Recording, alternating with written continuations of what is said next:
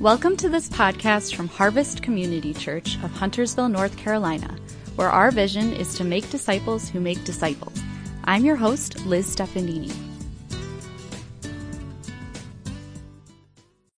I have seen a lot of bumper stickers, as I'm sure you have. They're not as common recently, I don't think, as they used to be, and seen some interesting ones. You know the Mini Coopers, those little cars? Look at that bumper sticker there, actual size.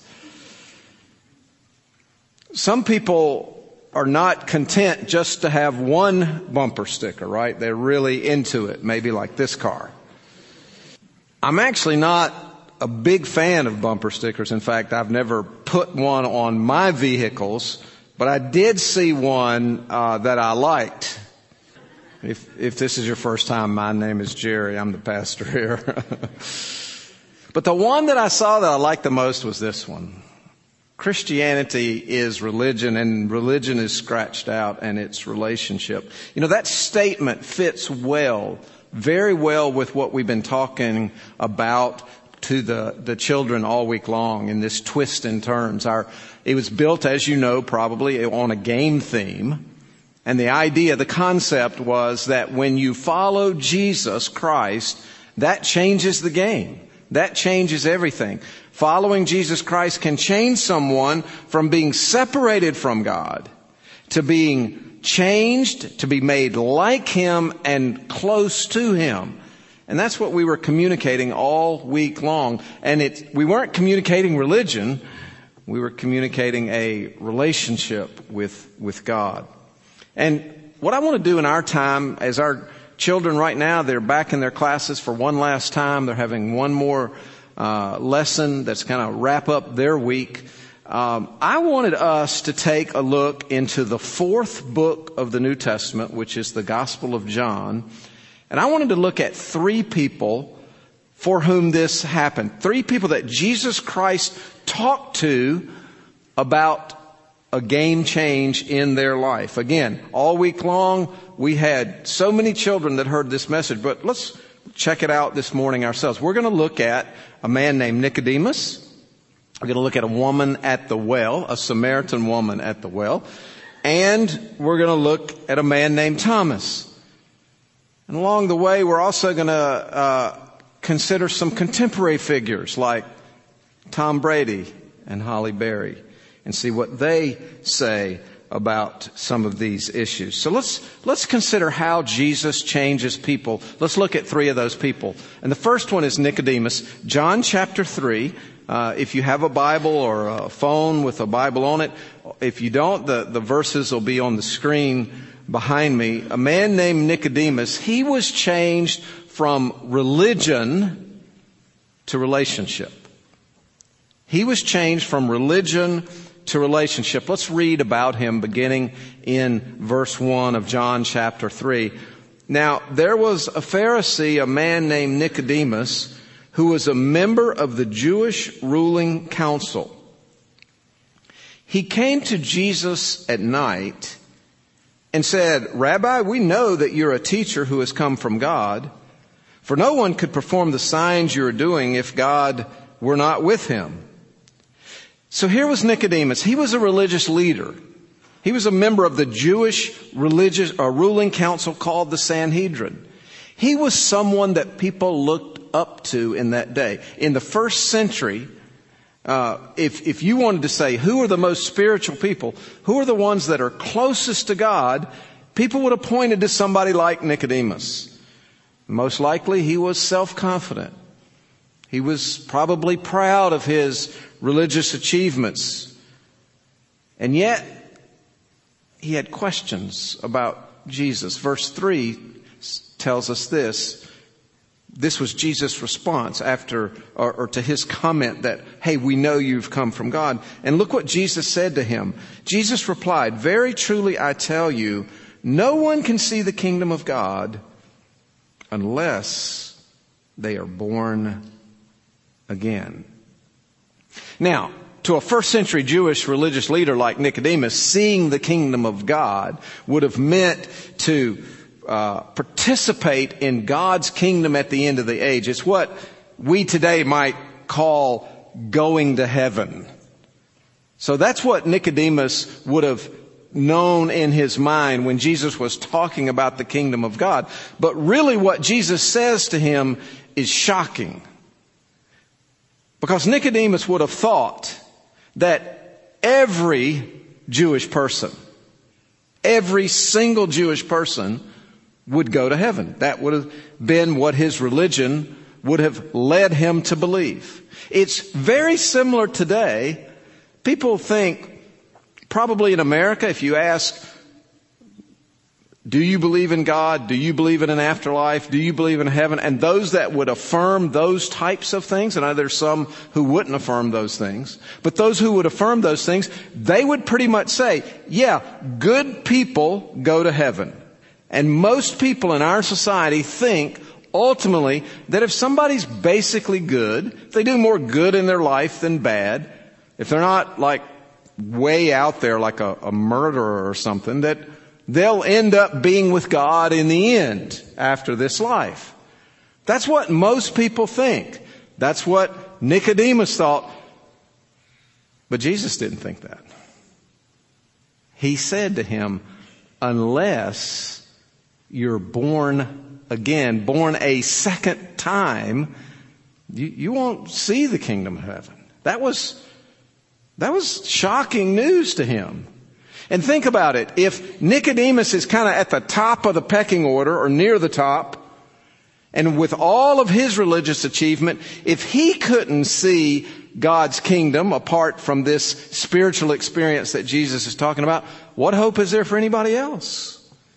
And the answer is zero. There's no hope for anybody else. No one of us are going to be, quote, more spiritual than Nicodemus on our own. We're not going to be able to do more religious things than he did.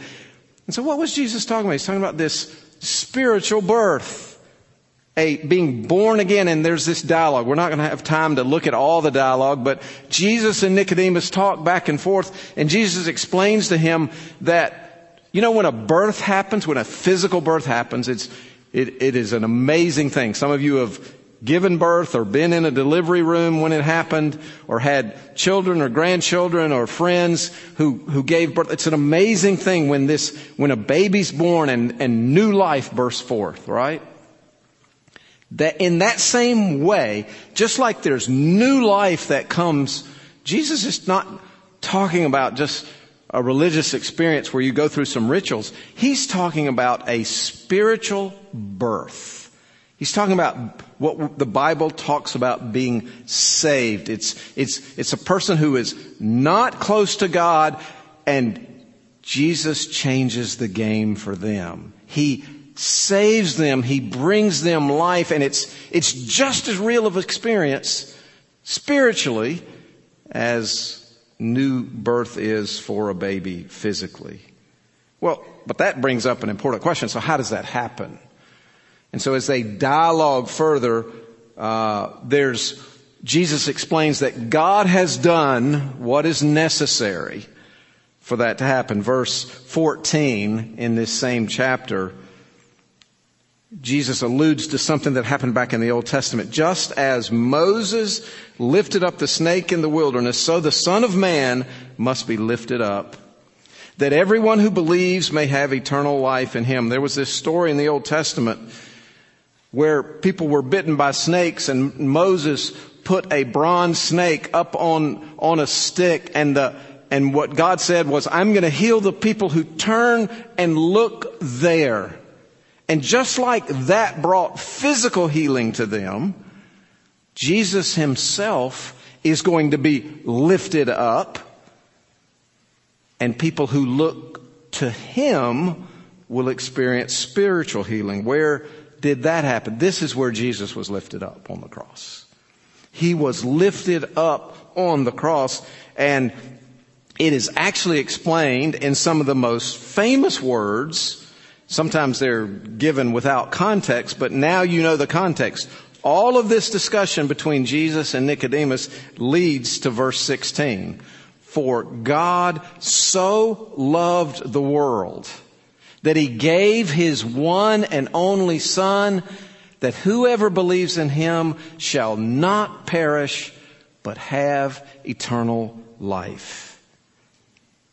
Believes in Him.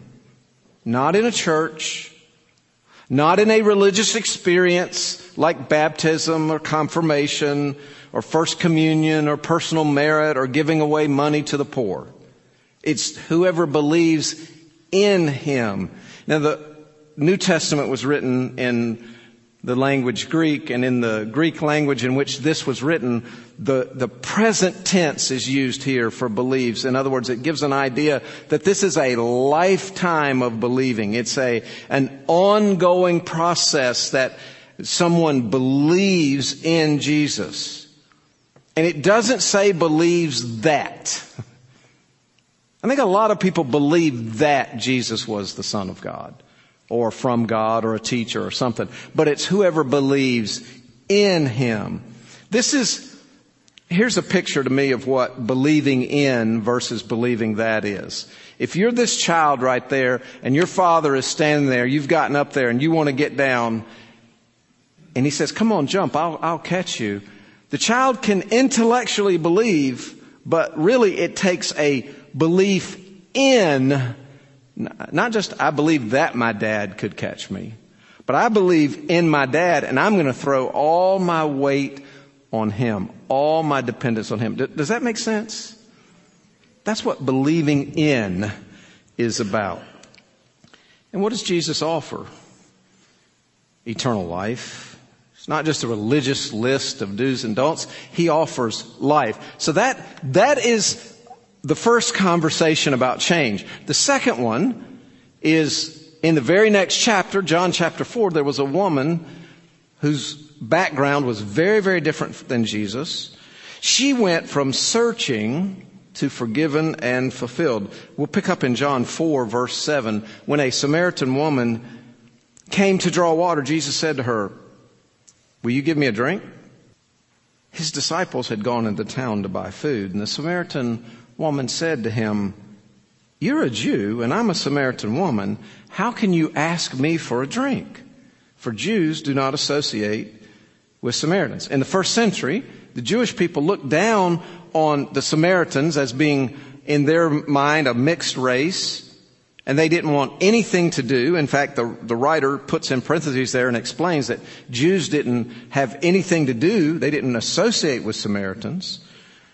Here was a woman that was really at the bottom. While Nicodemus was at the top, so to speak, this woman was at the bottom. We're going to find out she's had an experience of going from man to man to man to man to man to try to find fulfillment in her life.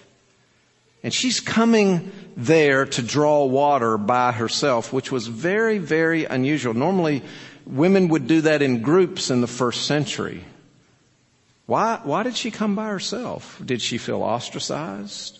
Did she feel like everybody in the town knew what her reputation was and they didn't want anything to do with her? Those are very, very possible things. And men didn't necessarily speak to women publicly in that culture. And so the fact that Jesus, whom she in her mind believed was this prophet, would stop and talk to her, that was amazing to her. And look what Jesus says to her. In verse 10, "If you knew the gift of God and who it is that asks you for a drink, you would have asked him and he would have given you living water." He wants a physical drink. He asks for a physical drink to satisfy his physical thirst. But he's saying to her in her shock, "If you really knew who I was, you would ask me and I would give you living water. I would give you something that would satisfy you forever, some eternal satisfaction." People are searching for satisfaction in life. They're trying it in their career. They're trying it, looking for it in their family, their relationships, maybe their achievements, maybe their hobbies, whatever it is. People are searching to fill the hole that's in their heart. And they seem to be trying everything. And some things they're trying are good in themselves, and some things they're trying are bad.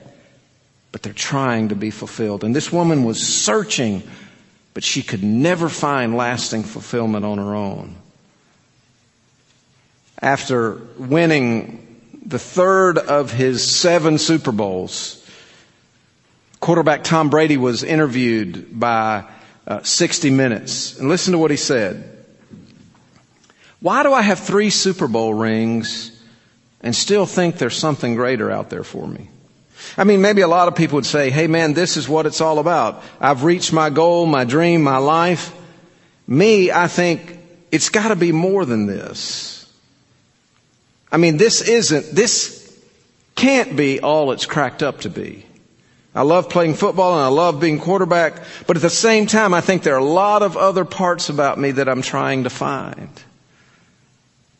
Holly Berry, one of People magazine's 50 most beautiful people in the world, made this comment on physical beauty. She said, "Beauty? Let me tell you something. Being thought of as, quote, a beautiful woman has spared me nothing in life. No heartache, no trouble. Love has been difficult. Beauty is essentially meaningless and it is always transitory. I can't believe what people do to themselves to make themselves look beautiful, the excess, and then they end up distorted. Worse, they still have that hole in their soul that led them to change themselves to begin with." You see, we're all searching. God created human beings, and He created with a God-shaped vacuum. There's something in us that desires ultimate, long-term, long-lasting, eternal fulfillment. And this woman from Samaria was seeking that. She was thirsty. Jesus was physically thirsty, but she was spiritually thirsty, right? And look what Jesus says. "Everyone who drinks this water will be thirsty again, but whoever drinks the water I give them will never thirst. Indeed, the water I give them will become in them a spring of water welling up to eternal life." Now that sounded good to her. Yeah, that's what I'm looking for. So she's probably expecting him to give it, but he has to confront her first. The woman said to him, "Sir, give me this water so I won't have to get thirsty and keep coming back here to draw water." And he told her, "Go call your husband and come back." "I have no husband," she replied. And Jesus said, "You're right to say when you have no husband. The fact is you have had 5 husbands, and the man you now have is not your husband. What you have just said is quite true." You know what he's saying there? You have to be honest about your sin if you want to be fulfilled in God. Sin is when we do wrong. Sin is when we center our lives on ourselves and our desires rather than making God the center of our life. And this woman had tried everything, it seemed, to fulfill that. And Jesus is going to offer her forgiveness and offer her fulfillment and offer her eternal life. But first, she's got to admit that she needs it. Can I ask you, where are you on that? Do you know you need God? Again, we're not talking about just a religious experience or jumping through a lot of hoops, but do you realize that you need a personal relationship with God? This is where it starts. Understanding that you and I are all sinners. We have all fallen short of God's glory. And Jesus came to take care of that and pay the price for it. This is what happens when we choose to admit that we need a relationship with God. That's the first step. And then we choose to admit that and we believe in Him, not believe that. It's like I've got this little chart. I think it's on your outline sheet. There's a huge difference between religion and relationship with God. Religion talks about what I do. All different kinds. If you study all the religions of the world, they're going to focus on what you need to do in order to be acceptable to God. But Christianity is not a religion in the same sense. A relationship with God focuses on what Christ has done, what He did on the cross. Another difference. Religion is about striving. Oh, I got to do better. I got to do more. I got to stop doing this. Relationship is about trusting God. Trusting Jesus. And then religion is about knowledge. I need to know all of these things. Whereas a relationship is about knowing God or Christ personally. So that's Nicodemus. That's the woman at the well. Let's look as we wrap it up to one more person. That is at the end of John chapter 20, a man named Thomas. He went from being a skeptic to a believer. Nicodemus wasn't a skeptic. He saw Jesus. The woman at the well, that was a new experience for her, but she believed he was a prophet. John 20 occurs after Jesus lived, after he died, was buried, and rose from the dead 3 days later. Verse 24 says, Thomas, also known as Didymus, one of the 12, was not with the disciples when Jesus came. So the other disciples told him, we have seen the Lord. Think about it. He's one of the 12. Jesus had 12 men that followed him very, very closely. And he was one of them. And there was an occasion when Jesus appeared to them, and Thomas wasn't with them at that time. But they came and reported to Thomas, we have seen him. Look what he said. Unless I see the nail marks in his hands and put my finger where the nails were and put my hand into his side, I will not believe. Have you ever heard the phrase doubting Thomas? That's kind of where it comes from. It's like, hey, I need some proof. So verse 26, a week later, his disciples were in the house again, and Thomas was with them. And though the doors were locked, Jesus came and stood among them and said, peace be with you. Remember what Thomas said he needed? He wanted to see the marks and put his hands there. So Jesus said to Thomas, put your finger here, see my hands. Reach out your hand and put into my side. Stop doubting and believe. Verse 28, Thomas said to him, my Lord and my God. Then Jesus told him, because you have seen me, you have believed. Blessed are those who have not seen and yet had believed. Thomas doubted because people just don't normally rise from the dead. But the one who did rise from the dead appeared in person to Thomas and said, here I am. Now, what about us today? We're not going to see Jesus physically like Thomas did, but is there evidence? Is this just something that Christians believe? Like somehow we've made up stories that he rose from the dead somehow. How do we know that Jesus even lived? How do we know that he was a historical figure? Well, there's a lot there, and we have material. If any of you are interested in exploring that, we have a lot of material that we can share with you that. But let me just tell you one little snippet. Tacitus was a Roman historian who lived throughout the reigns of more than 6 Roman emperors. He was called the greatest historian of ancient Rome. And writing in AD 115, in his annals, he wrote about a great fire that happened in the city of Rome during Nero's reign. Listen to what he says. To get rid of the report, Nero fastened the guilt and inflicted the most exquisite tortures on a class hated for their abominations called Christians by the populace. So Nero was blaming the Christians. A lot of people believe Nero set the fire, and Nero blamed Christians for doing it. And then his term for Jesus is Christus. This is just a secular Roman historian.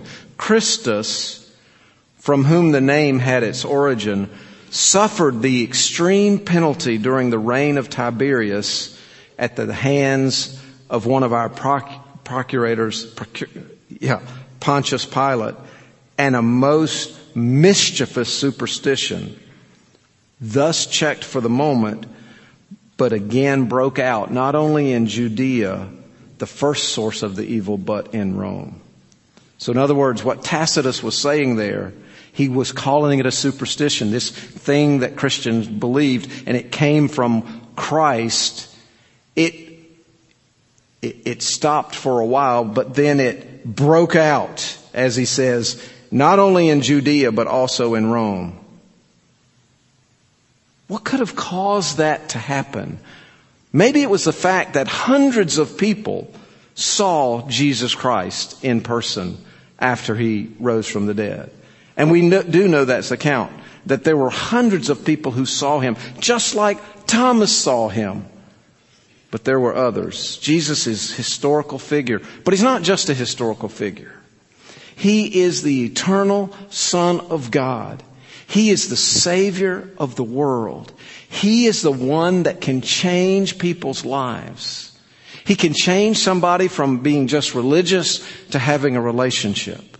He can change someone from just being on a search for fulfillment to being forgiven of their sins and totally fulfilled eternally. He can change someone from being a skeptic into being a believer. Now, what happened to these three people? Nicodemus, we don't know for sure whether he fully started following Jesus or not. There are some indications later in the gospel, some of his actions give us the idea that that was a possibility. The woman at the well, she testified to other people in her town about Jesus and who he was, so that many of them believed. And Thomas, he became one of the ones that was sent out as an evangelist and a missionary for the Christian gospel. Went to many different places. Some, the Bible doesn't tell us this, but some extra biblical tradition says that Thomas may have even made it as far as India in sharing the gospel. So I want to say to you today, as we look at these three, I just would ask you, can you relate to any one of those three people? And if so, Jesus offers you the same things that he offered them. He, like Nicodemus, he offers you new spiritual life. Like the woman at the well, he offers forgiveness. And like Thomas, he offers evidence. Let me just summarize the good news for today.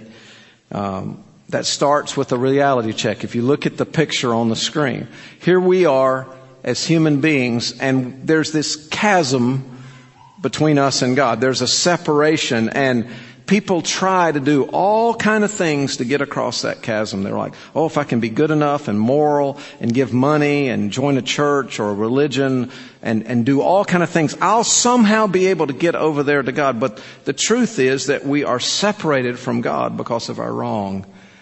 The Bible says the wages of our sin is death. That's separation. Death is separation. Physical death is when someone is separated from their body. Spiritual death is when we're separated from God. And eternal death is when that happens forever.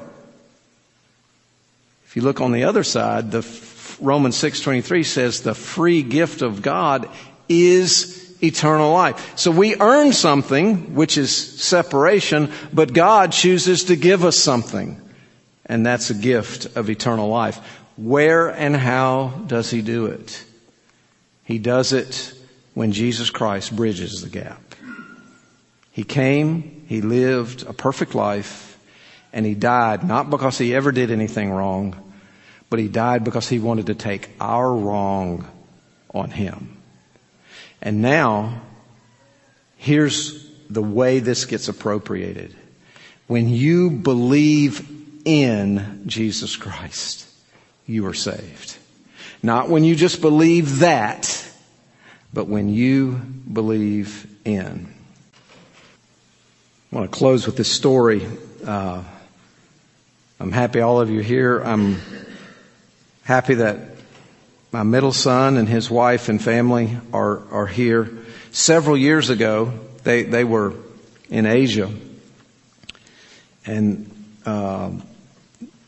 we were here, and they said, hey, we're having this conference in Hawaii, and we wonder if you and Mom would be interested in coming and like keeping the kids, the grandchildren while we were there at the conference. Now, think about that for a minute, how tough that decision was. Grandchildren, Hawaii. We had to really, really pray and fast and seek counsel, and about 8 seconds later we said yes. We had a lot of fun on that trip. We had a lot of great things. Both Justin and Natalie are pretty adventurous. And they're like, hey, why don't we take one of those helicopter rides that they take you into, they across the water, but they take you into a dormant volcano and you ride around and go out and so here we are. Now, it is one thing to believe that the helicopter will make it in and out of the volcano. It's one thing to believe that the pilot will be able to navigate the winds and everything to get you there safely or not. But it is a totally different experience when you believe in that pilot and that helicopter. And we did it. When we stepped onto the helicopter, we were saying, I no longer just believe that you can do it.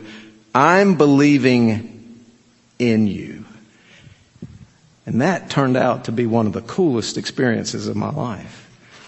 And we did get to see sights like this on that helicopter. These are actual this isn't National Geographic. These are pictures I took or we took and see sights like this. I am so glad that we chose to believe in the pilot and the helicopter. And here's just a very simple offer today. Jesus Christ loves you and is the Savior of the world. Do you believe in Him? Are you willing to step on board with Him? If you'll do that by faith, the things, the fulfillment, the forgiveness, the long-term hope for heaven, it is indescribably good. Thanks again for joining us today from Harvest Community Church. This podcast is also available on our website, harvestcharlotte.com. Please go there if you want to send a question or comment, learn more about our ministries, or find out how you can donate to support the podcast.